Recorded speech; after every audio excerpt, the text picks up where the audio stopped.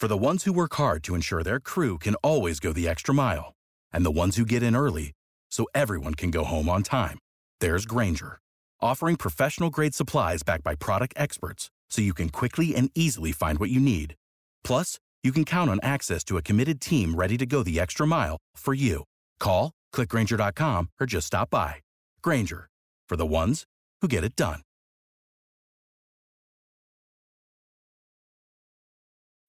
When you need mealtime inspiration, it's worth shopping Kroger, where you'll find over 30,000 mouth-watering choices that excite your inner foodie. And no matter what tasty choice you make, you'll enjoy our everyday low prices, plus extra ways to save, like digital coupons worth over $600 each week. You can also save up to $1 off per gallon at the pump with fuel points. More savings and more inspiring flavors make shopping Kroger worth it every time. Kroger, fresh for everyone. Fuel restrictions apply.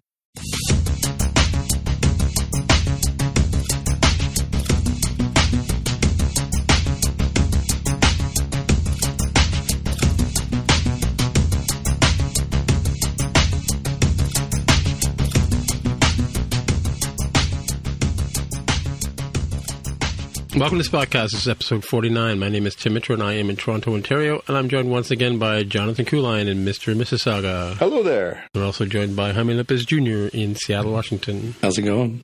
All right. Well, it's been a while. We're back. Yeah. So we have a lot to cover today. I think there's a prime reason why we're here today. Is it to talk about the Raptors being the NBA champions? Yeah, of course. That was exactly what I was thinking. Let's go, yes. Raptors. Thank you very much. All right. So let's start off with some fact checks. So we had one thing from the last episode, which was 49, which seems like a long time ago. So we were talking about Westworld, and I was trying to remember the name of the actual star from the Westworld 1973 movie. It wasn't James Brolin. It was actually Richard Benjamin, who was in a ton of movies back then. And I don't know where he's gone, because we haven't seen him in a while. At a guess, I'd say the grave, but I don't want to disrespect Mr. Benjamin. Perhaps he's still alive. Yeah, but he's sort of that's true. But he's of that age of what's his name's father, married to Barbara Streisand. James Brolin? James Brolin, thank you, yes. Who got his start as Dr. Richard Kiley on Marcus Welby, MD, for those of you driving at home. All right, so you were saying something about the Raptors, Jonathan? I guess I'm looking at the show notes here. Well, I'm going to put that every other note is going to be, by the way, the Toronto Raptors won the world's champions. NBA championship. As a side note, I went and saw Do the Right Thing at TIFF the other day, and we went the night after Spike Lee was there doing a Q&A, but they replayed the Q&A, and he started out with, "You guys are the world champions." So if Spike Lee can give us the nod, then I think we're within our rights to drive this point into the ground. And in spite of the tragic events that have befallen the team since then, i.e. our best player deciding he'd prefer to go home and play in Los Angeles, which we don't begrudge him, but we are a little sad. We still have the parade. We still have the championship banner that's going to go up this fall, and nothing will ever take away the championship we won. So, thanks for that. That's true. Yes, sir, Bob. Indeed. All right, so Jaime, you have the first story here. Why don't you hit us with it? Yeah, I figured we just start front and center with this one because I knew you guys would like this one. So The Orville season 3 will not be on Fox. And no, it's not canceled. It has moved over to Hulu as a Hulu exclusive. Don't know what this means for areas of the world that don't get Hulu. And I think that means literally everywhere except the United States. I don't think there's any international Hulu. Mm-mm. So really unclear what's happening in terms of how do you continue to get your Orville fix for season 3? No idea. For me, I will be subscribing to Hulu, but I don't want to collect all the streaming services at once. That was your mission. Yeah, so I'm like, all right, well, there's Handmaid's Tale, season 2 and 3 that I'd have to catch up on, and Jonathan's talking about Runaways. I'm like, should I? I don't know how these episodes are going to be released. I just assume it's going to be week by week, the way that Discovery was done. So you kind of squeeze out more subscriber time. So I might wait until they're all out and then just binge all of that Hulu content in 1 month.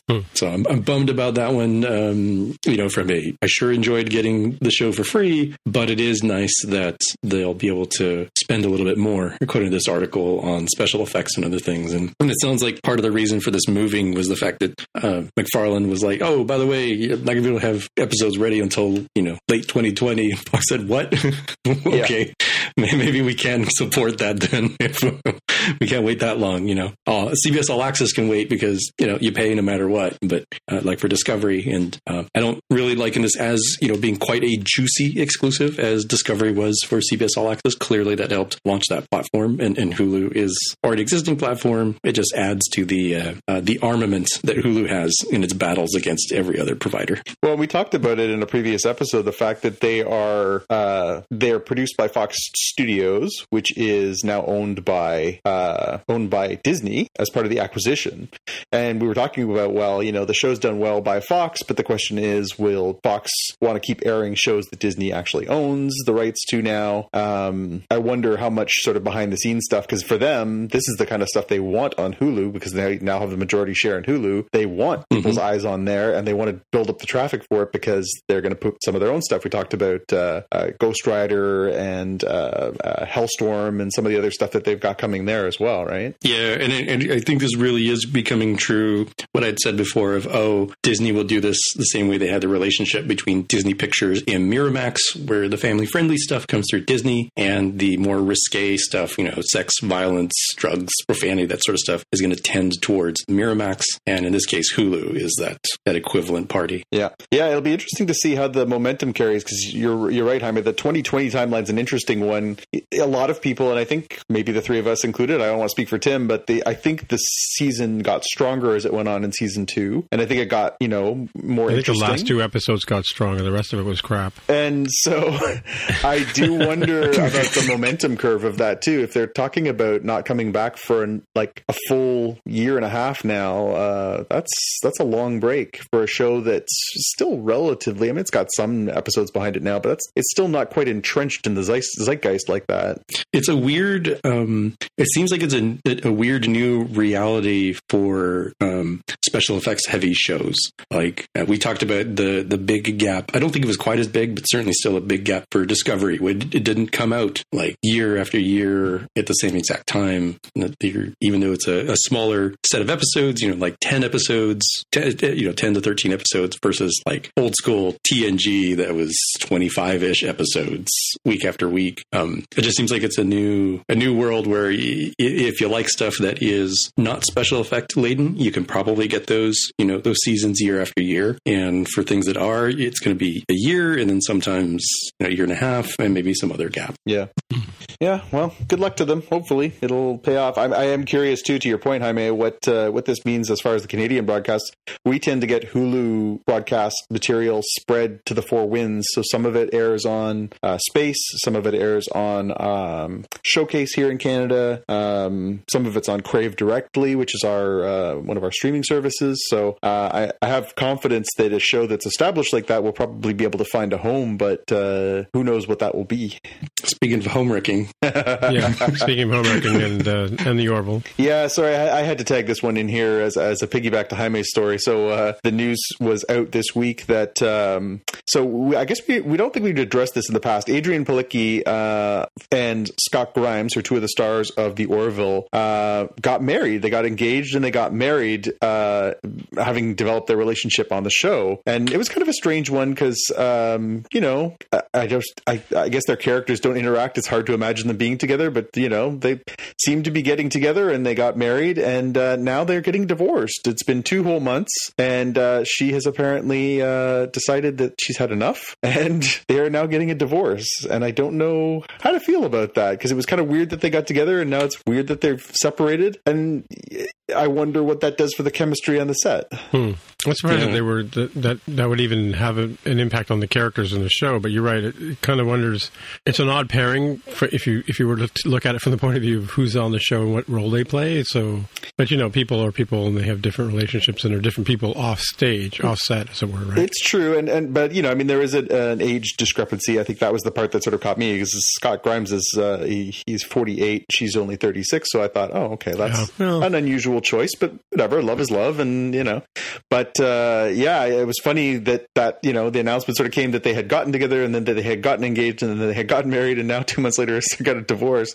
This is quite the whirlwind for these two. And there was, obviously, we discussed it in a previous episode, there was a bit of a discussion whether Halston Sage, who was Alara, she was apparently, according to internet rumors, take that for what it's worth, was involved with Seth MacFarlane, and apparently that ended, and then she is now off the show. I wonder if this has any potential to be that kind of impactful, decisions. Yeah. So now you have two people who are divorced and yet have to work together, and it's getting weirdly meta for this show. Yeah, it is, absolutely. Yep, for sure. Yeah. That's a strange one. All right, let's move on to the next story here, Hitchhiker's Guide to the Galaxy. Yeah, so, I know I'm a huge fan, and I know you are, Tim, as well. I don't know about you, Jaime, but Hitchhiker's Guide to the Galaxy, an all-time classic, and it sort of had some ups and downs as far as adaptations go. Famously a BBC radio show, a radio play, and then also they did a television program, which was extremely cheesy but really, really funny. And then in 2005, they did a film adaptation starring Martin Freeman that was not terribly well received, but I think people were excited to see it nonetheless. I know Tim and I were there on opening night. There's a story that Hulu's next big push into creating adapted content is going to be an adaptation of Hitchhiker's Guide to the Galaxy, and the report is that Carlton Cuse and Jason Fuchs will be running it. So, obviously Carlton Cuse worked on Lost, is, very, very well-known television maker. Interesting that this is something that they're going to be after. There's not a lot of details yet. So far, there's, it's pretty loose, just that's sort of the taste of it. But I wanted to get your impressions, guys. I know I'm in for anything that they do in this universe. I don't think you could top it, because nobody's really taken it far enough. We got the movie. The movie sort of only did kind of the first book. We've got the TV show that covered the first two books and maybe into the third, but we never really got the whole shebang. What do you guys think about the idea of this being a Hulu regular series? I think for me, this will be very similar to the Doctor Who discussion, where I'm like, oh, that seems interesting. In this case, I actually have, unlike Doctor Who, where I'd seen nothing other than small clips here and there. I actually have seen the movie with Alan Rickman as the robot and stuff. Yes. So I think I will watch this, particularly if it ends up aligning with the Hulu stars, with me buying for the Orville. But I'm actually pretty interested in this. I think I'll give it a chance, just like the same way I did Doctor Who. Of like, I'm aware of the cultural impact. I've not been a fan, not because I dislike it, but just because I never had an opportunity to get exposed and into it. So this might be my opportunity to jump in. Mm-hmm. Cool. And in the sad news department, yeah. So we lost a sci-fi icon this week. Rutger Hauer died this week, age 75. Of course, for sci-fi fans, playing Roy in Blade Runner, such an iconic role, and of course one of the greatest sci-fi speeches of all time. His death scene at the end of that movie. Spoilers if you haven't seen this movie from the 1980s. Seriously, yeah. I think a lot of people sort of had not really thought about Rutger Hauer very much in the last little while. He was still working in he was on True Blood, I guess, for a while, and he did Gallivant. He's obviously a very prolific actor. Worked for a very long time, from the 70s straight through till to the last few years. But yeah, I mean, again, Lady Hawk. His sci-fi fantasy bona fides are very, very strong. So yeah, it's kind of sad to see somebody like that gone. I saw people repeatedly quoting his famous speech at the end, which I did not realize, and maybe it's just because of my age, that I guess he improv'd some of that speech at the end of the movie, which is again become this sort of iconic soliloquy in sci-fi. So yeah, sad to see him go. Yeah, sad. And you're right. It's such a good monologue at the very end there that I had a discussion with a friend, because we were talking about his passing. We're like, oh yeah, because he was a good guy. I'm like, like, good guy. He was clearly the villain in the movie. It's just, he's not like a black and white villain, right? Like, he's like the freedom fighter for his people sort of thing. And so compelling. You can understand his point that he does such a good job of turning what could be, oh no, like evil robot has gone wild and like it's going to kill us all. And it's like, well, no, I actually kind of see his point, and it's so poignant, his, soliloquy there at the end, that you're like, oh my gosh, like I feel like I've switched sides in alliances. Well, it in the end, it makes the movie a tragedy. When you're sort of following along and it's just sort of a crime noir, and Deckard's got to stop these robots that are on the rampage, and the first few are very much just more sort of bloodthirsty, and so is Roy. Mm-hmm. And that scene is terrifying, where Roy is hunting him through the building and he breaks his hand, and but that scene, it humanizes him in a way that even the desire to stay alive, which he expresses through the entire movie, doesn't. The idea that he is haunted by his experiences and that his death is a loss for people is really powerful. Like, that's what I think what really makes the movie. It makes it, as much as the dynamic between Deckard and the Sean Young character, his arc is really, really interesting, and to end that way really it makes the movie much more poignant. It's funny too, but I think of the time though, now we share everything, right? And we try to share everything, and people, are constantly posting their lives online. But at the time that story was written and the story was portrayed, a person's experience was their own, unless they had another way of expressing it, and sharing it. And I think that's what Roy was lamenting, was the fact that in his death, he in that last soliloquy he'd seen things that none of us are going to experience ever, Yeah.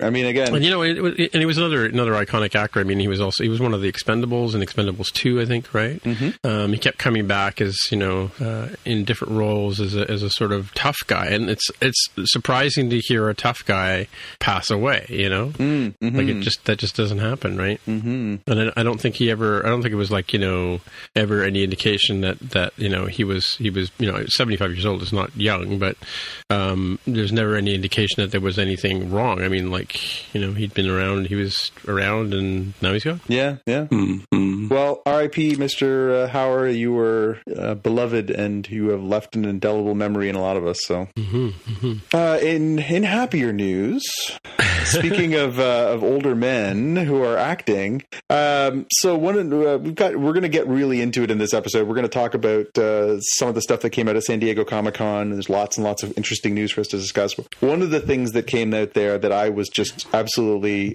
thrilled by was the fact that there was some information that started coming out about the CW's big superhero crossover Crisis on Infinite Earths that they've been touting since last fall. That is, of course, going to cover through Arrow and Flash and Supergirl and Legends of Tomorrow and Batgirl, or Batwoman, the new series.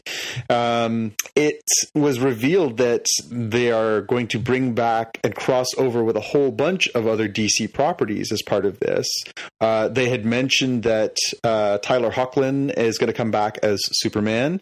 They also mentioned that Brandon Routh is going to be wearing his Superman costume from Man of Steel at one point. And they also mentioned that Burt Ward, who was Robin in the 1960s Batman series, is going to be appearing as... They didn't say he's appearing as Robin, but... A really old Robin. Well, really? But that's... So what I guess what they're going to say is that they're going to do scenes from characters from Infinite Earths. And on one Earth, that's the reality, is that, Adam and Burt were Batman and Robin. It's a shame. It's a shame that Adam West couldn't have lived to be part of this. That would have just been a magical experience. But I'm really excited that Burt's getting this opportunity too, to come play in the sandbox. He's been such a good sport about, playing that role all those years ago, and how much, he's engaged with the fans and stuff over the years. I'm excited. And there's more rumors that apparently they're going to do, they want to cross this over with the DCEU, the movie universe, and that they would like to do, if they can't actually get the actors on board, which they're not sure they're going to be able to. They want to be able to use clips from some of the movies to be able to flesh out that they exist in one of these timelines as well. So this is really, I'm absolutely piqued by this. I'm really interested to see how this all comes together now. And it sounds like it has the makings of being something really, really fun for comic book fans and even just, longtime fans of all this stuff. So there's hope for George Clooney just yet, eh? Well, I did see online today that have you guys seen the trailer for the new Jay and Silent Bob movie, the Kevin Smith? No, not yet. No. Jay and Silent Bob reboot. He released the trailer at San Diego as well. He is doing in the movie. The idea is that they're they're remaking Bluntman and Chronic, but they're remaking it as Bluntman v Chronic.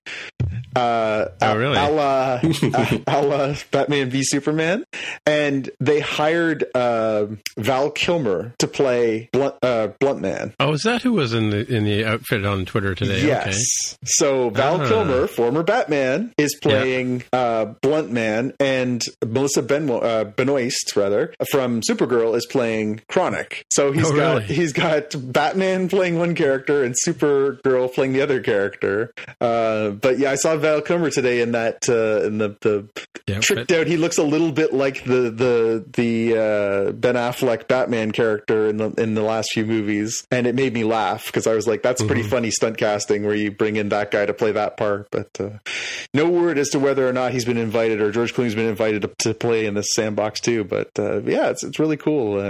You guys excited about this one? Are more excited now? No. I mean about Bloodman. Oh yeah, for sure. No, Bob. That too. Yeah. All right, let's move on to the Terminator here. Let's we got a lot to cover. All right. Yeah, definitely excited about this one. If you want to talk about that one, Jonathan. Yeah. So we got. So, let me ask you a dumb question first of all. Yeah. Is Edward Furlong the first kid from the first movie? Yes, Edward Furlong played John Connor in Part 2, Terminator 2. Oh right, yeah, because he wasn't in Terminator 1. Yeah, Terminator 1. He was in Terminator 1. He was a fetus. Technically, he was a fetus. Yes, Edward Furlong is the first actor to play John Connor as a young man. He has apparently signed on to be on in Dark Fate, which is the new Terminator movie that's coming out. So we already knew Linda Hamilton and Arnold Schwarzenegger obviously were involved. I don't know how to feel about this one, so maybe I'll let you guys give me your thoughts as well. Edward Furlong had a bit of a rocky road post Terminator. He had some troubles with the law. Spousal abuse was alleged at one point. I believe he was convicted of that. I don't want to disparage him here. I want to make sure I get my facts correct. But there has been a little bit of a backlash online about whether or not it was appropriate to go back to that well, given his personal history. Yes. Substance abuse issues and domestic violence issues apparently is the past issues. Well, James Cameron did say he was going back to, or this is a reboot, not related to any of the other movies. Yes. Right? So, yeah. He's as far as he's concerned, this is Terminator 3 after his Terminator 2. Right. Okay. Terminator 3 again. He's been hanging out with George Lucas too much. Yeah. Okay.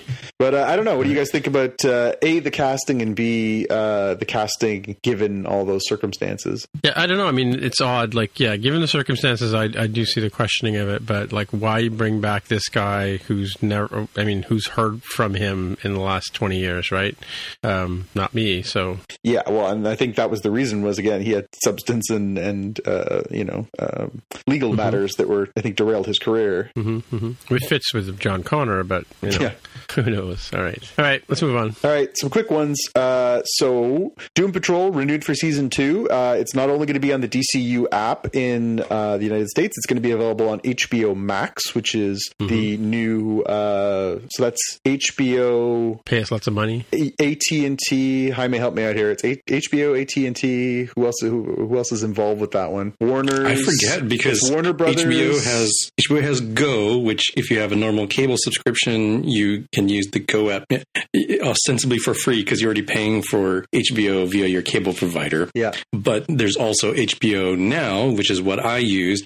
No cable provider, just paid straight up to subscribe so I could watch Westworld season 2 and Game of Thrones, the final season. Max Max is a very confusing addition to that. And you're right, it is through the AT&T, and it adds a few different sources of stuff. I think that's why it's the Max. You get more than just HBO. Yeah. Maybe it comes with a separate stand that you have to buy for $1,000. Yes. The aluminum cantilever stand for the HBO Max. Okay, so I found the list here. Content for HBO Max includes, hold on to your socks here, programming from HBO, Warner Brothers, New Line, DC Entertainment, CNN, TNT, TBS, True TV, The CW, Turner Classic Movies, Cartoon Network, Adult Swim, Crunchyroll, Rooster Teeth, Looney Tunes, and Originals. So it's basically Canadian TV. Yeah, pretty much. There's a lot there. I mean, as we talked about with Disney, and they like own darn near everything, here's like another company that owns darn near everything for all those channels and properties you talked about. Mm-hmm. So again, I know there were some people who were sort of saying, it's interesting that they're doing these for the DCU app. They did Doom Patrol, they did Titans, they've done the Swamp Thing, sort of. It's been canceled already. And there's more coming for that app. Interesting that they're doing the sort of double distribution on this stuff, that you'll be able to get it two different ways. It's probably pretty smart, because I think that DCU app is pretty niche. Another quick one, Good Place, just catching everybody up since our last broadcast. Good Place. I thought that was finished. That's what I'm confused about. No, season 3 ended with a bit of a sort of reboot of what's going on. Cliffhanger, yeah. Okay. I'm not going to get too far into it because obviously spoilers. But it did sort of set the stage for a 4th season. And so they got the news that it had been renewed for the 4th season, but now we're getting the news that it is ending after its 4th season. And this is not to do with ratings or anything else, apparently. It's just to do with the fact that the storytelling, they feel like they've got enough to do 12 or 13 more episodes, and that'll wrap up the story. And they don't want to drag it on, and they don't want it to be artificially padded. They just want it to end in a natural place. On one hand, obviously, I'd like it to end in a satisfying way. On the other hand, I think it's one of the best television shows on the air right now. So I'm a little sad about that. But isn't Kristen Bell also Veronica Mars? She is, and an outstanding Veronica Mars she is. I binged the hell out of that last week and loved it. But yeah, I mean, obviously the show is done really well. It's made stars of a few different people that are on it. Obviously Kristen didn't need much help, nor did Ted Danson, but we're now seeing Jamila Jamil and William Jackson Harper, and the rest of them are sort of rising stars now. So I guess for them it's good, they can move on to other things. But yeah, it'll be bittersweet. That's such a great show. I hope it gives them a chance to finish the way they want to, and they're happy with it. But sad to see it go. Yeah, a lot of twists and turns in that show for sure. Mm-hmm. Okay, what's next? 2 other cancellations. Another one's close to my heart. Sci-Fi in the United States has canceled Happy, and they've canceled Deadly Class. Deadly Class, based on an Image comic, quite good, quite well done. A little bit confusing why that one. I guess its ratings just didn't justify it. Happy, I'm absolutely heartbroken by. That last season was, again, I don't know if you guys have gotten a chance to catch up. It was disgusting, and it was so far over the top, and I loved every second of it. It was the most audacious television show out there. The boundaries they pushed, how just over the top it was so good. It was too good to be on TV. It really was. But I'm devastated. So are you referring to the unicorn getting his horn polished? Yeah, well, that was a big portion of it, yes. It was just so crazy. I mean, Chris Maloney is just, again, he's such a great actor, and to see him just being so bizarre and slapstick and weird, and it was just such a great show. I cannot tell you how happy that show made me. I'm absolutely saddened that this show is going off the air. But again, I got to the end of season 2 and thought that I can't believe they got away with season 2. Like, I honestly felt like it wasn't going to get a season 2. I can't believe they got one, and that they went as far to the edge as they did on it. I didn't think it was going to get a season 3, but to know that that's the reality, it's really tough. Sure. Before we skip ahead to the main part of San Diego Comic-Con, I will note that NBC Universal plans April 2020 to launch its own streaming service, which yet another one right now has no content that we know of other than The Office. So The Office is moving off of Netflix. And Friends. Oh, sorry, yes, and Friends. So both of those are moving off of Netflix and onto NBC Universal's streaming service. So is that enough? Just the two of those shows, you think? Well, it's a good foundation. Yeah, clearly it was worth a fair chunk of money for Netflix to pay to keep it on there. So I think now you just need some sort of marquee sort of title. Maybe Happy is a marquee thing to bring over and have to launch that station or that streaming service. Yeah, I mean, also the catalog is strong. NBC Universal's catalog is strong. Even if they just focus on their existing stuff, it'll be a strong performer. It's a matter then of what else are they doing for us, right? Yeah. So the big trailer came out last week. We've been talking about Picard for a while, right? We had San Diego Comic-Con. Lots of stuff came out of it, which is why we came out of hiding to cover this. So why don't you lead in there, Jonathan? Yeah, or Jaime. Oh, yeah, absolutely. Jaime, do you want to take that? No, I think I'll fill in the color commentary here. You wanted to give us the play-by-play. Right. So, we got our first full look at Picard. We had seen a teaser trailer before that really just sort of gave us a little soupçon, not enough. This one, we really get into the meat of it, and we get, so much stuff to talk about, so much stuff to break down. Again, I don't know how many times you guys have watched this trailer, but for me, it's been several.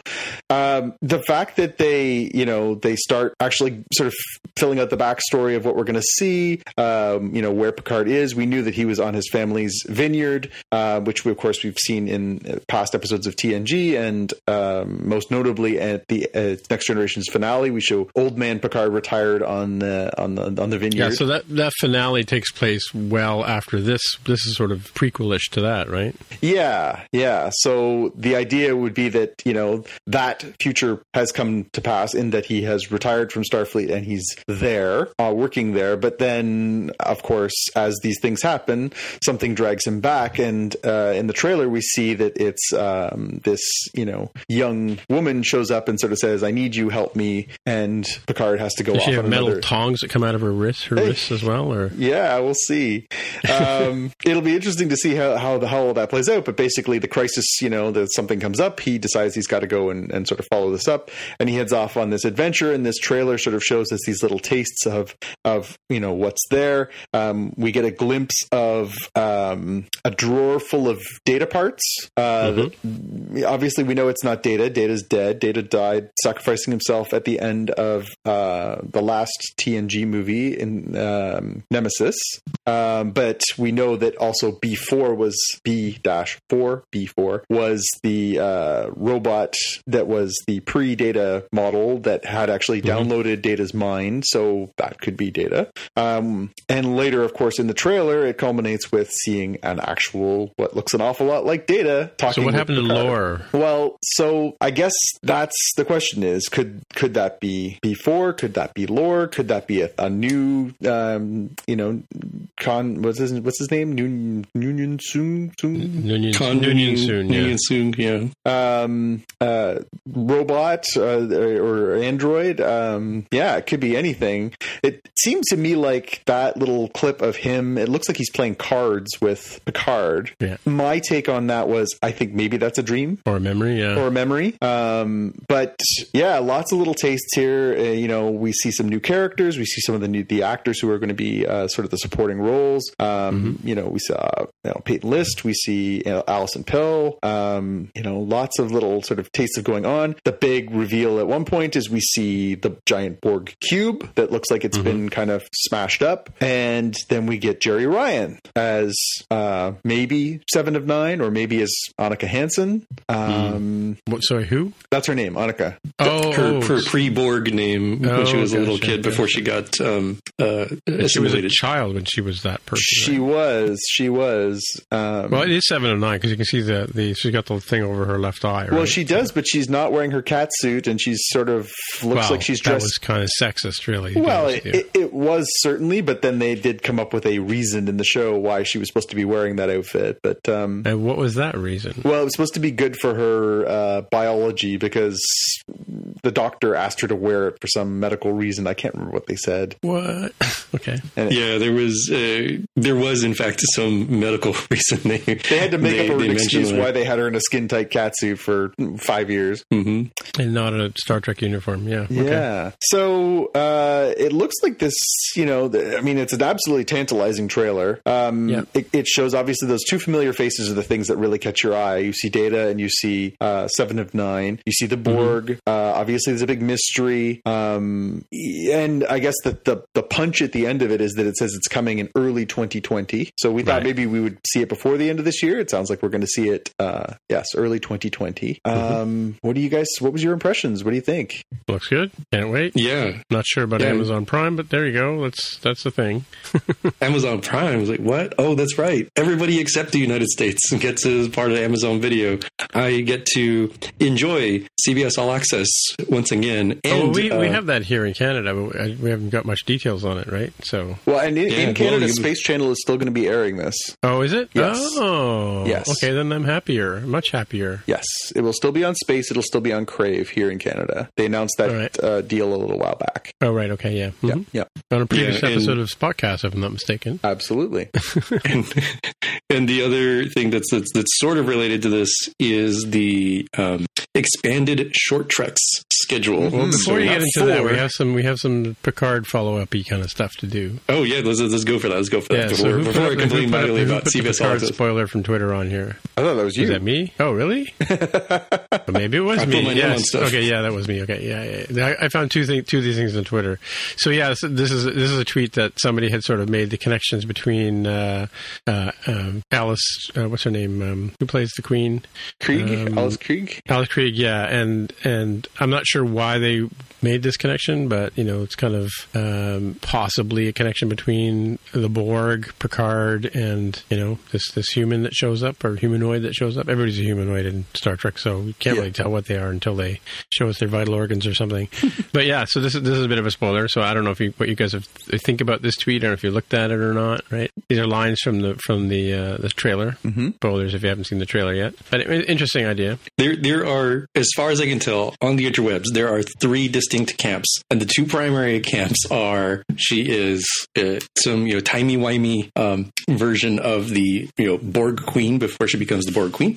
That's why she might be the destroyer of all. There's another pretty popular camp that says, no. You see all that stuff about Data and Picard? Maybe she's Lal or some sort of Lal-esque Soong android. And then there is the other side that says, no. What she is related to the Borg, but she's Picard's daughter from the presumed DNA material they extracted out of him when they assimilated him. Ooh, that's a good one. That's a good one. Yeah, I'm unclear how that one's like way less popular. That one is the the also ran to the primary 2 top finishers, right, between Lal and Borg Queen. So who knows? I could see evidence in the trailers for either one. Yeah, just further down, somebody put up that he's got a picture of Deanna Troi and Riker. So we think it's their child. What would be the controversy about that? I wonder. I don't know. I don't know if it's the controversy so much as it's the intrigue. I guess. Yeah, that's kind of a a low volley. It's not very exciting. Mm-hmm. But so Ricky Modello, he works for Apple, and he's kind of a geeky guy that we all kind of follow. Did a couple of talks at WWDC and that kind of stuff. But he has got too much time on his hands because he went and took apart the trailer, and he thought to himself, I wonder if. And if you look at the tweet that he's got here, he's got the appearance of Jerry Ryan in the trailer, but he's also got the math behind the audio appearance of Jerry Ryan and the visual appearance of Jerry Ryan. And if you take those two things and you average them out over the length of the movie or length of the trailer, she appears at exactly 7/9 of the trailer. I don't doubt it that they would throw in something like that. It seems weirdly close. Like, how do you even know what 7/9 is? If you were to just do the math, nobody knows what that number is off the top of their head. Well, it's 0.7. It's around 0.77 about 0.77, according to his math. If we have to trust his math, right? So I feel like that is the world of coincidence that people are trying to see patterns in. But Good on you, Ricky, for trying. That seems the average of the voice. I can't even imagine to what end, to what purpose would that be? Like what? But 7 of 9. Come on. I think this is like the Paul is dead sort of stuff that they could throw in there, keep the fans intrigued. I guess I'm more intrigued with Ricky than I am with Ricky and his theories now that I am with the idea that's that trailer. Yeah. Oh, come on! It's the power of math, people. Sorry, I stole that from a tweet just below here. Everything I learned from Twitter. All right. Sorry, Jaime, I cut you off there on the Short Treks trailer part. No, I didn't realize I was not paying close enough attention to what was after the Picard stuff. Right. And that is, I was complaining. This By the way, the video is unavailable in my country. Just want to point that out.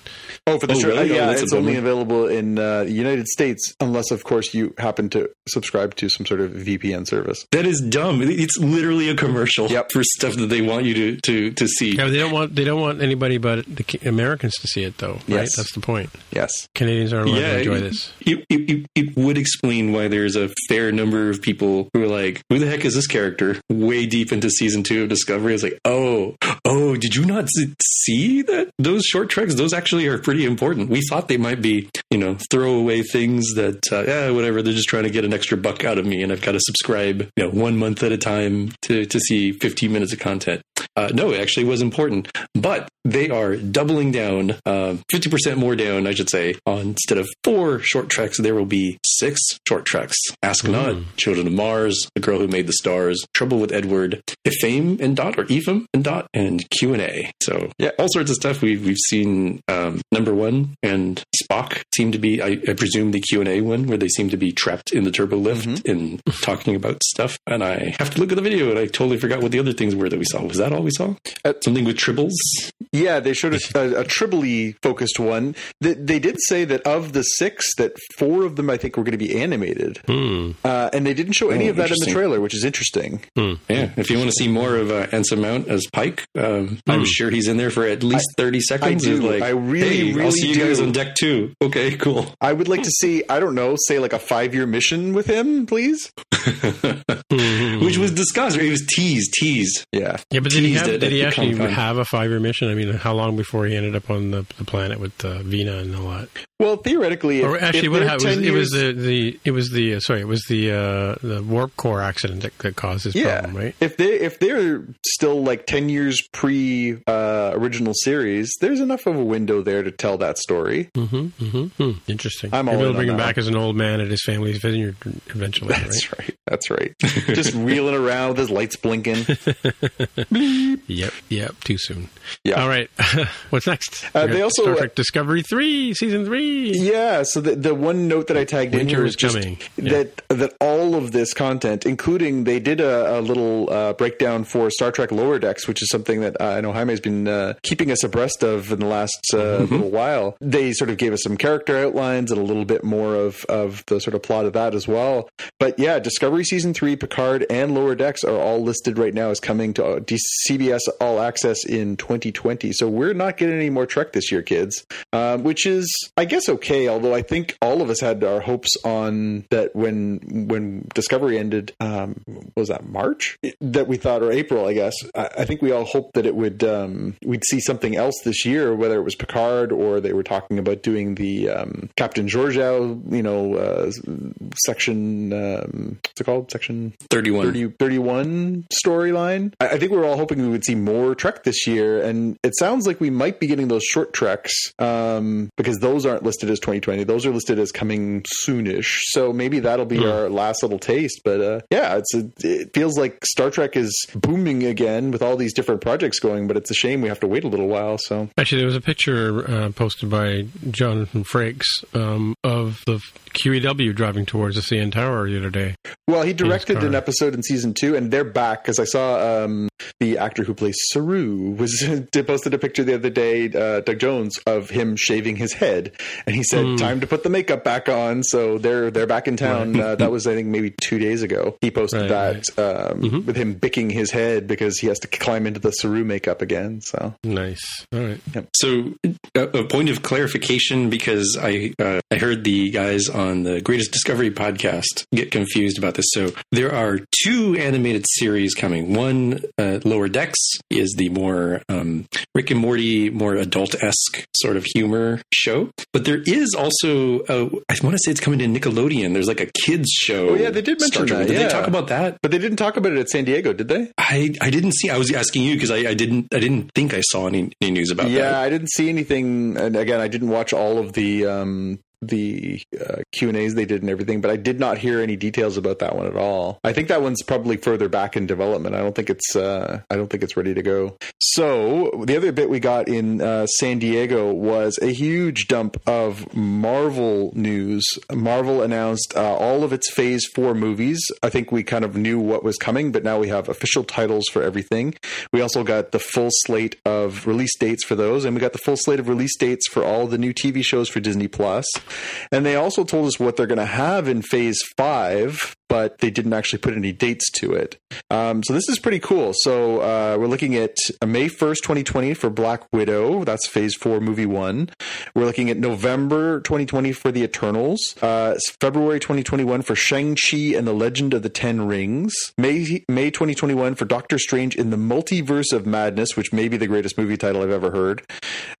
November 2021 for Thor, Love and Thunder. So that's Thor 4 for those scoring at home. And then their TV shows, they announced Fall 2020 for Falcon and the Winter Soldier, Spring 2021 for WandaVision, which is the Scarlet Witch and possibly Vision, Spring 2021 for Loki, Summer 2021 for What If, which is their animated What If comic book adaptation, and then Fall 2021 for Hawkeye. And then we jump into Marvel Phase 5, which is 2022 and 2023.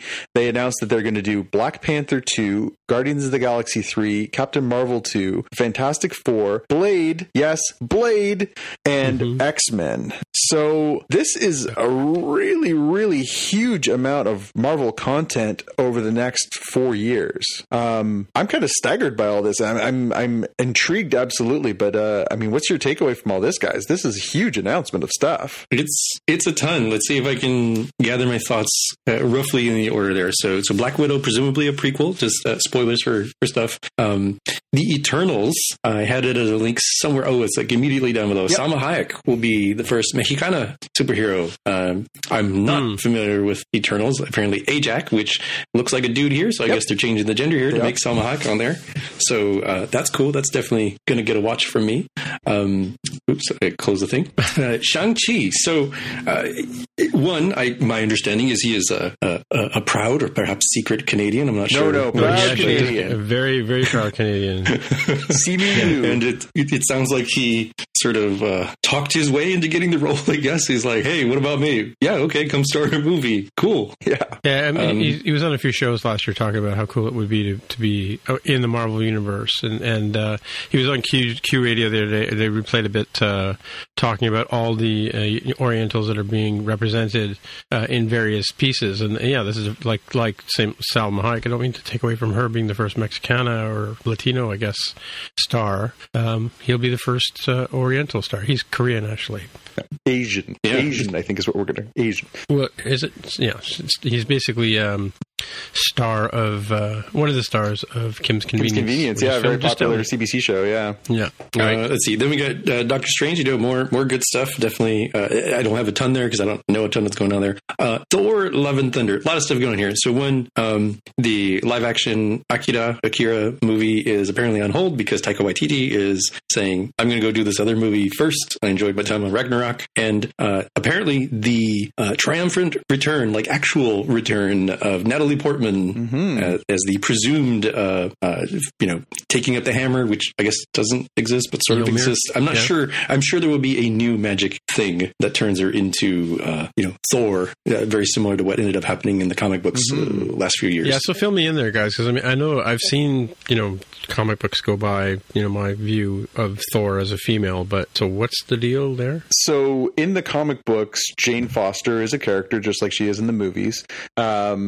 She had a relationship with Thor, and in the comic books, she was diagnosed with cancer and was terminal. And in the storyline that they had, Thor was sort of going through an existential crisis and sort of buggered off into space, and she ended up coming in possession of the hammer, and when she picked it up, she was worthy and became Thor. And so she was Thor for quite a long time over the past few years in the Marvel Comics universe. And a very interesting and compelling, well-written character. Is this very, very popular storyline that weaved through for several years. And so they've decided that, the time is now right as they're looking to diversify the Marvel Cinematic Universe, and good on them for doing that.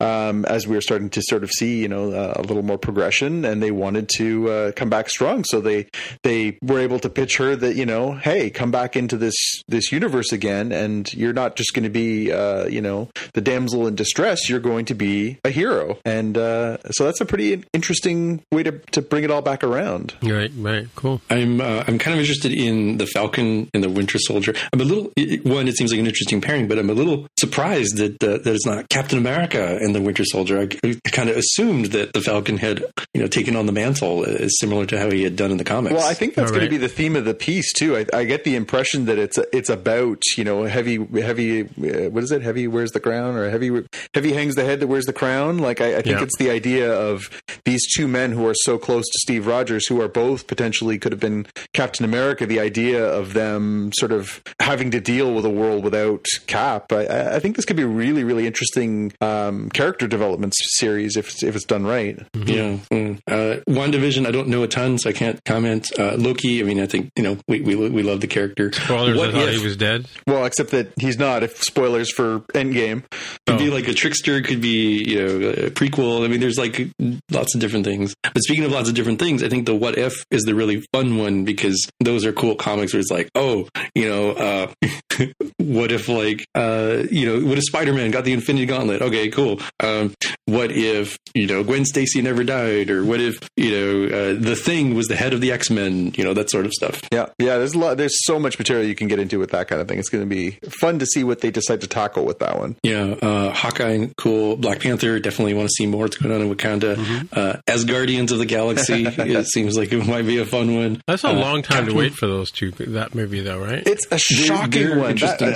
Not to interrupt you, Jaime, but that was the one that really caught me. Black Panther was a steaming train of a juggernaut at the box office. I can't believe that they're going to wait till 2022 or 2023. That's 4 years to come back strong again. Now, again, I get that they want to do it right, and Ryan Coogler's schedule and all those actors and everything else. But wow, 4 years. It's challenging. I think another challenge is Captain Marvel 2, because her character is kind of OP, a little overpowered. So just like Superman, who is kind of difficult to write for, I think having a little bit more time for them to write out, like, okay, what's the next level of what she has to deal with? The next three definitely catch my eye, right? So Fantastic Four, we've seen multiple iterations. This might be the one that actually cracks through and becomes one that people love. And Blade is interesting because Mahershala Ali is going to be Blade. I was going to say, is that like long enough for the statute of limitations on Wesley Snipes' tax problems, or what? right. And it's going to be presumably a very different kind of Blade, because Wesley Snipes was jacked and he was like, black belt of some sort. I don't know, kung fu or karate or something, and very sort of physically imposing one. So I kind of wonder how this might work. Maybe as a more sort of a suave and intellectual kind of Blade. And then, of course, course, the X-Men, who, despite the very confusing weirdness, like the most recent, Dark Phoenix movie, seem like they are making their way into the main MCU universe now that everything has been combined with Disney and Fox. Yeah. I can't believe they're going back to Blade already. This is you can look back, and people talk a lot about how the X-Men movie really was the sort of thing that jump-started the comic book box office bonanza. But the truth is, it was Blade. Blade was the first one that was really, really true to the character, but was its own story and really started to blaze a path for, we can take these stories and do really interesting things with them on the big screen. And, they don't hold up quite as well 20 years later, but those movies, they really, really, I think, opened some eyes in Hollywood as to what the potential of tapping into things like the Marvel and DC universe is really in depth, not just let's put out a Batman movie every couple of years, but let's start getting into these other characters that are on the bench.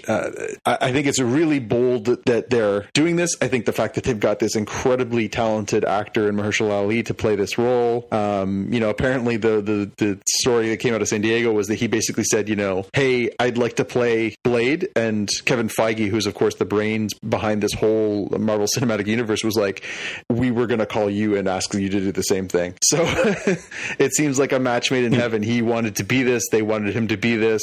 They say the time is right to revive this character and bring him into the Marvel Cinematic Universe properly. I think this is really exciting stuff. Yeah, cool. Just a couple other things that came out of this, so I tagged it. Obviously, we talked about Shang-Chi and the Canadian connection there. Yeah, Valkyrie. So we had talked about this in our previous episode, that there was discussion they were going to have an LGBTQ plus character in the Marvel Universe, a prominent character. We speculated a little bit as to who might be a good candidate, and now we know that Valkyrie is going to be the first primary character in the Marvel Cinematic Universe to be LGBTQ plus. They haven't really talked much about how that's going to come to play, but it is going to be in Thor: Love and Thunder. And I think, again, just like so many of these other things we talked about Shang-Chi, we talked about the Eternals, we talked about the female-led movies. We've got Captain Marvel now. We're going to get a Black Widow. It seems like there's a push towards a more acceptable amount of diversity in the characters that they're portraying, and this is another good step forward for them.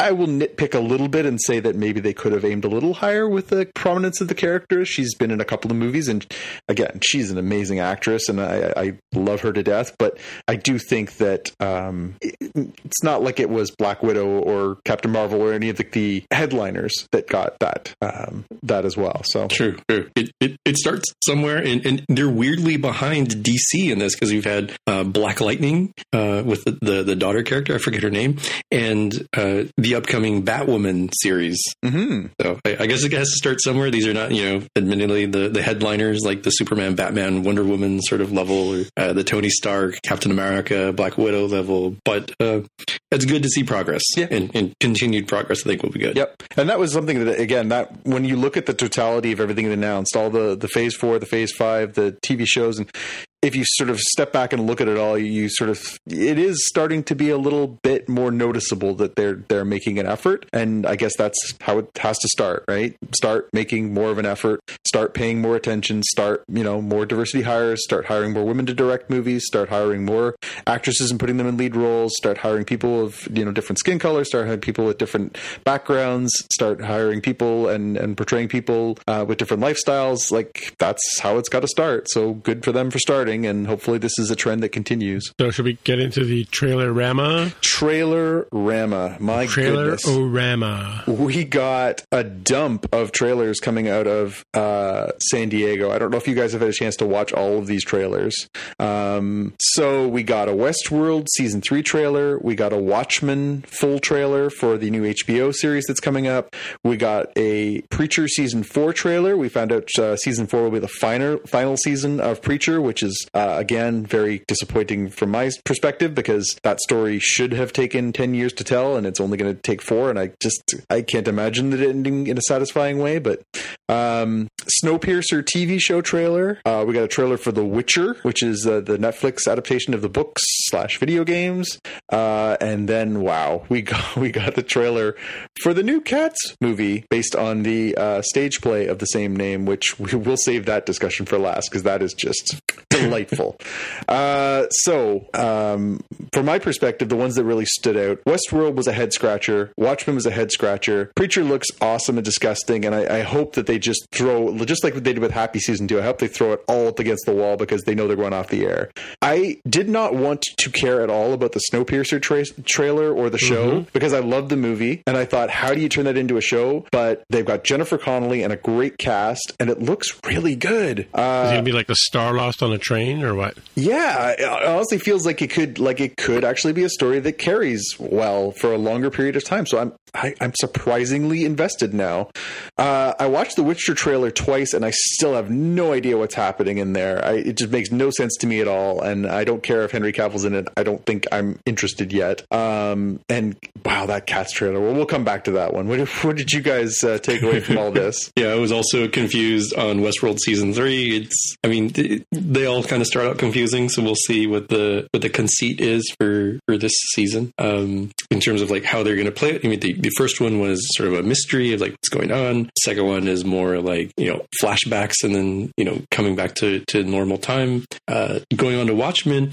Watchmen is one of those borderline shows. Like I kind of feel like I want to watch it, but I'm not sure that I'm going to subscribe to HBO or Max specifically for that. So I might need it to tag along with like Westworld or final season of Silicon Valley or something of that nature. Snowpiercer, I was also kind of pleasantly surprised. Oh, by the way, that one starred Chris Evans in the movie. Yeah, so I still haven't made it all the way through that movie yet. So I've got it set up on the PVR. I was going to watch the rest of it in the next couple of days, but I've never actually made it all the way through. Oh, it's so good. I love that movie. It's so weird. It's so weird, but it's so good. It's like Star Lost on a train. Yeah. Of course, Jaime has no idea what Star Lost is. Neither do you, maybe. I do not know. I know of Star Lost. I have not watched Star Lost. Yeah, okay. The Witcher, it took me an embarrassing amount of time to realize that was Superman. I was just watching. I was like, why is this dude look... Oh, that's right. It's Henry Cavill. That's who it is.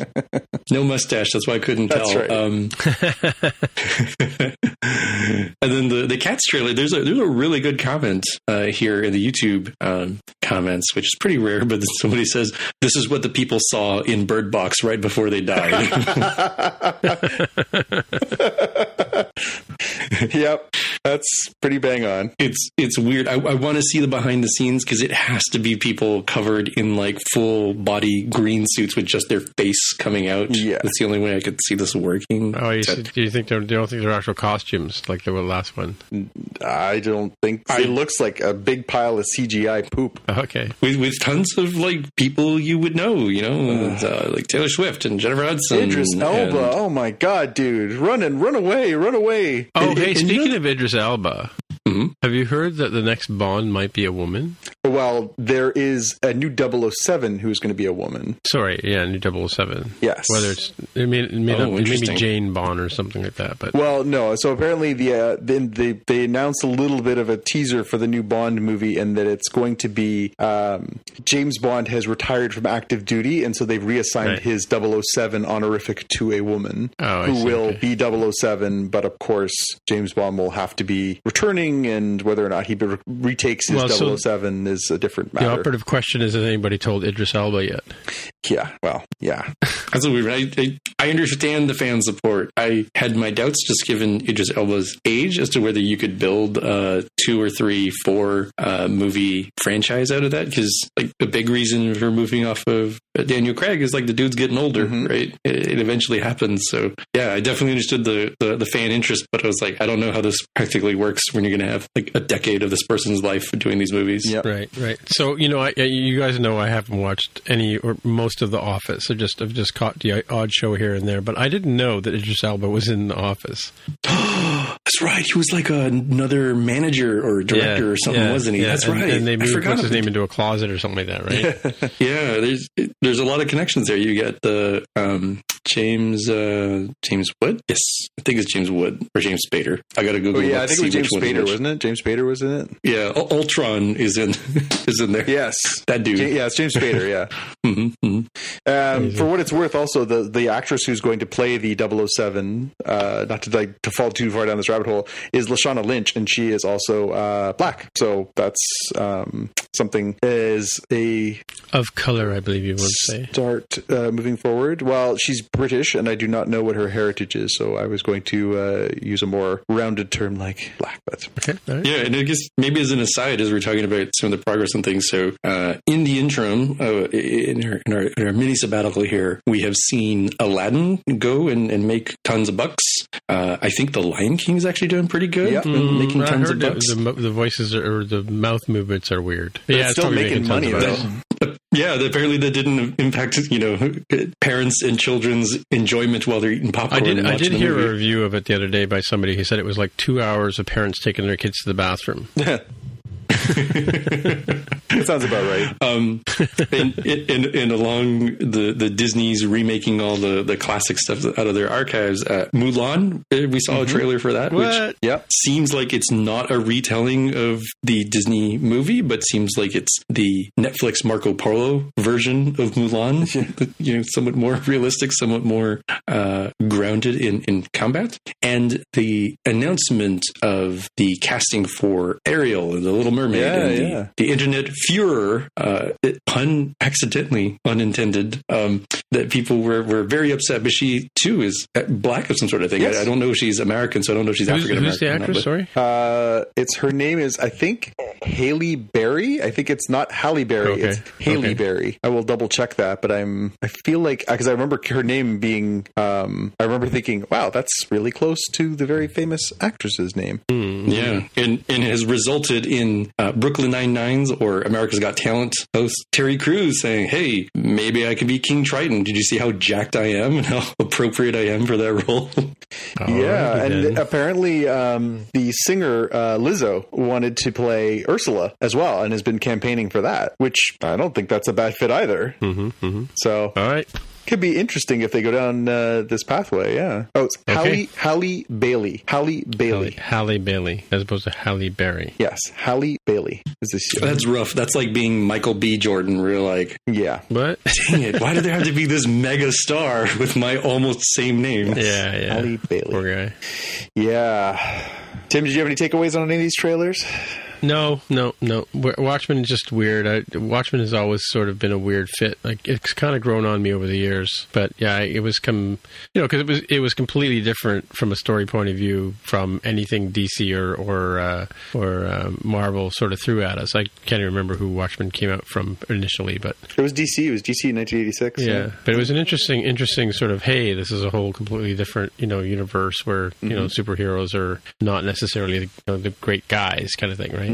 But it's odd with the sort of what's the name of the character with the face that keeps moving around? Rorschach. Yeah, and it's sort of these Rorschach type clones. I don't know. I'm not sure. The trailer doesn't give much away, but it just seems kind of weird. Yeah, I'm very curious to see how it fits into the grand scheme of that universe. It looks stylish, and the acting list that's on there is very impressive. But I just don't know what to make of it. Yeah. And Westworld, I'm not sure. Aaron Paul, bring him back. The whole idea behind Westworld is the Westworld is just one of many worlds, right? So to me, I kind of see that they moved into another part of the Wonderland or whatever, wherever they are, right? So let's look at what's on your watch lists. All right, so I'll start off the watch list. The one thing that I'm looking forward to, which I imagine we probably won't have another episode before then. So iZombie, the series is wrapping up on August the 1st. It'll be the end of the 5th season, and that's the end of the whole run. I'm glad they got this way to sort of wrap up the storyline. I'm I was a big fan of the series. Really, really enjoyed it. I think I really love the chemistry of the actors. It sort of fell into being a little bit procedurally. It was just a little sort of lighthearted police procedural with a little bit of sort of the horror sci-fi stuff mixed in. But I'm going to miss it. I'm disappointed that we're not going to get more of it. Just not because I don't feel like the story's been told and it hasn't been done satisfactorily, but it's really good television. So I'm looking forward to seeing how they wrap it up on August 1st. Cool. All right. Jaime, what do you got? We got a couple here. One is a comic from Saturday Morning Breakfast Cereal, which addresses what is the truth behind Superman's weakness to kryptonite. We'll have that in the show notes for those of you transporting it home. I don't want to reveal too much on that. It's a quick hit. Sort of the longer one that I have as a pick is Steve Shive's channel. He does the Trek Actually videos. I think that was a pick of the week. Some number of episodes ago, where I did I chose the Captain Jellicoe was a pretty okay guy from Star Trek: The Next Generation one that he did, and he's done a more recent one on why Geordi LaForge deserved better. In particular, in his the way the writers addressed his relationship to Leah Brahms, and I guess semi-spoilers. It also covers hey, you know what? Leah Brahms sort of deserved a little bit better too than we got out of the characters in these particular episodes. So I love his analysis of that. I agree or not, I think he follows these pretty thoughtfully and says a lot of things. You're like, hey, wait a minute, that's right. That is what happened in that episode. Yeah. Let's analyze that a little further. Yeah, I always felt like he did get the short shrift. Geordi's love life over the course of those 7 seasons is really quite tragic. What about the movie we're going to go see tomorrow? Oh, well, I'm going to go see some Hollywood movie tomorrow. Something Hollywood movie. Really long title in Hollywood movie. Once Upon a Time. Once Upon a Time in Hollywood. Starring Charles Manson and Sharon Tate. Yes. Which, of course, I'm familiar with that story. Are you familiar with that story too? Yeah, absolutely. I read the book. Yeah. Oh, did you? Okay. Well, there you go. I'm curious to see. We talked about this. You and I have been back and forth on Messenger this week talking about going, and of course, we're going. It was with this sort of stunning realization that it hit me as Tarantino has always said he only intends to do 10 movies, and this is movie number 9. And really, that's what sort of hit me when we were talking about, should we make an effort? Should we go? And I thought, you know what, I want to see this movie in the theater because he's a great filmmaker. Like his last couple of movies, Hateful Eight was a really, really interesting cinematic movie. It's beautifully shot. And it made me think this is kind of this isn't going to last forever. Quentin Tarantino is a modern master. And if he's only going to make a couple more movies, you kind of want to make an effort to go see these things. Yeah, for sure. I mean, of course, in the back of my brain, I think, yes, clearly it won't last forever because human mortality. I did not realize that Tarantino had a Spawn timer that was going down. Oh, yeah. And counting down every time he makes use of his powers, it diminishes him. Well, because they were talking about that in relation to the idea of him doing a Star Trek movie, which is something we've talked about in the past. And he's still openly talking about as a possibility.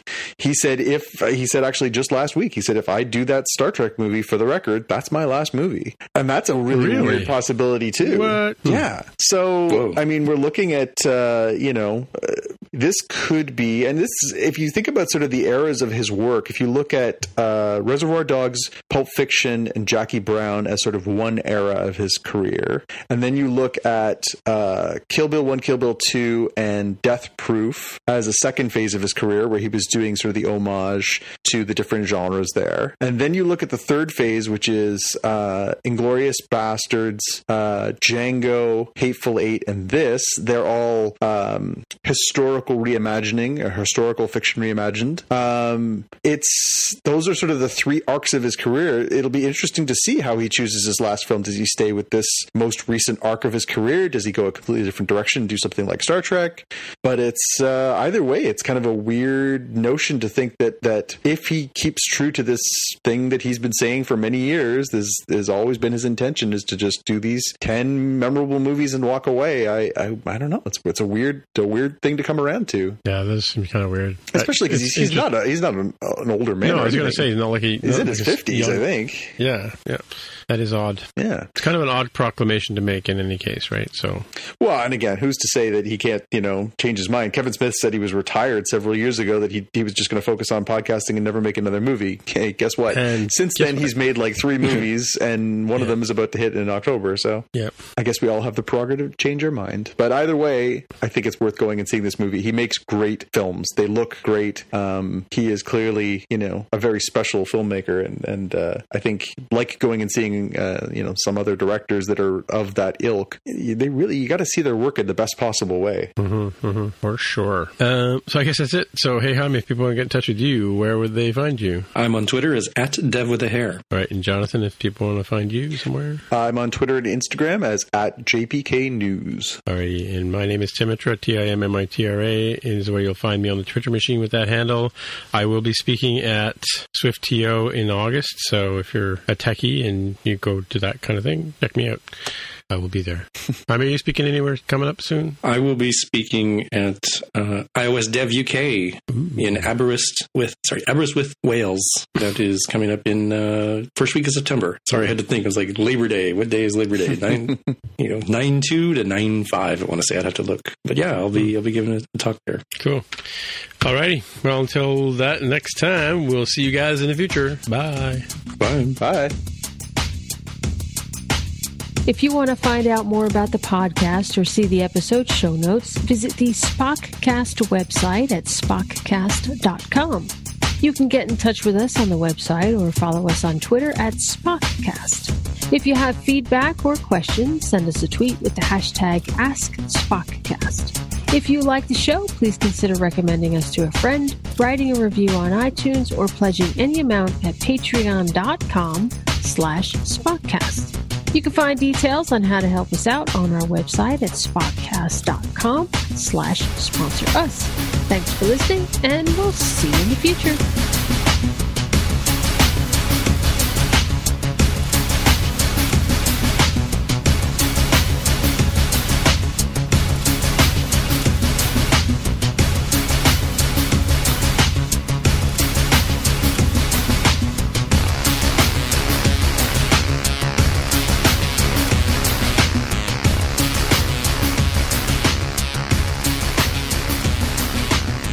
Now you two bastards. Now I have to go find a place to have a talk. Jeez. What? So now I need a place to go have a talk. Talk? Like a panel at like Comic-Con or something. Like a Toronto Comic-Con or something. That's too bad. Yeah. It's been so long that this Raptors are NBA champs seems like really old news because now Kawhi Leonard is like with the Clippers and Steve Ballmer. Hey, did we win the championship? I forget. You did, and I'm definitely pro giving you guys props. I don't have any skin in the game, so I'm totally fine with that. I was just like, oh my gosh, it's been long enough that I kind of forgot that fact. Well, I'm just putting that there because that's going to be there on every episode. I'm going to remember to remind everybody every episode going forward until they inevitably get wiped out next year. So until they lose and it can no longer continue, that's right. They're still the champs. That's right? Exactly right. Well, that was actually one of the funniest things that happened to us here in Toronto because the Blue Jays won the World Series in 1992 and 93, and 94 was a lockout. So they were the champions for 3 years because there was no champion in 1994. So they carried the championship from October of 1992 and were the champions straight through until October of 1995, even though they only won 2 titles. Oh, because of the lockout. Because of the lockout. Right. They held the title, and there was no other champion in the meantime. They were just that's a good like Jeopardy question. Like this team, has more years than they have actual title wins. It's like what? It's like who the heck is that? Yeah, nobody will get it. Yeah, unless Jonathan's on the show. Yes. Nobody ever does. See, that would be an advantage if you had an idea of what the breakdown was going to be, because people always do the geography stuff. They always do the literacy stuff. Not literacy, literature stuff. Literature, yeah. They never ever want to touch sports, and they never ever want to touch science. So if you think that there's a chance there of getting a sports or a science one, like you go in and you bet big on those. Yep. Pray for that daily double. Right. Save big on brunch for mom, all in the Kroger app. Get 16-ounce packs of flavorful Angus 90% lean ground sirloin for $4.99 each with a digital coupon. Then buy 2, get 2 free on 12 packs of delicious Coca-Cola, Pepsi, or 7-Up, all with your card. Shop these deals at your local Kroger today, or tap the screen now to download the Kroger app to save big today. Kroger, fresh for everyone. Prices and product availability subject to change. Restrictions apply. See site for details.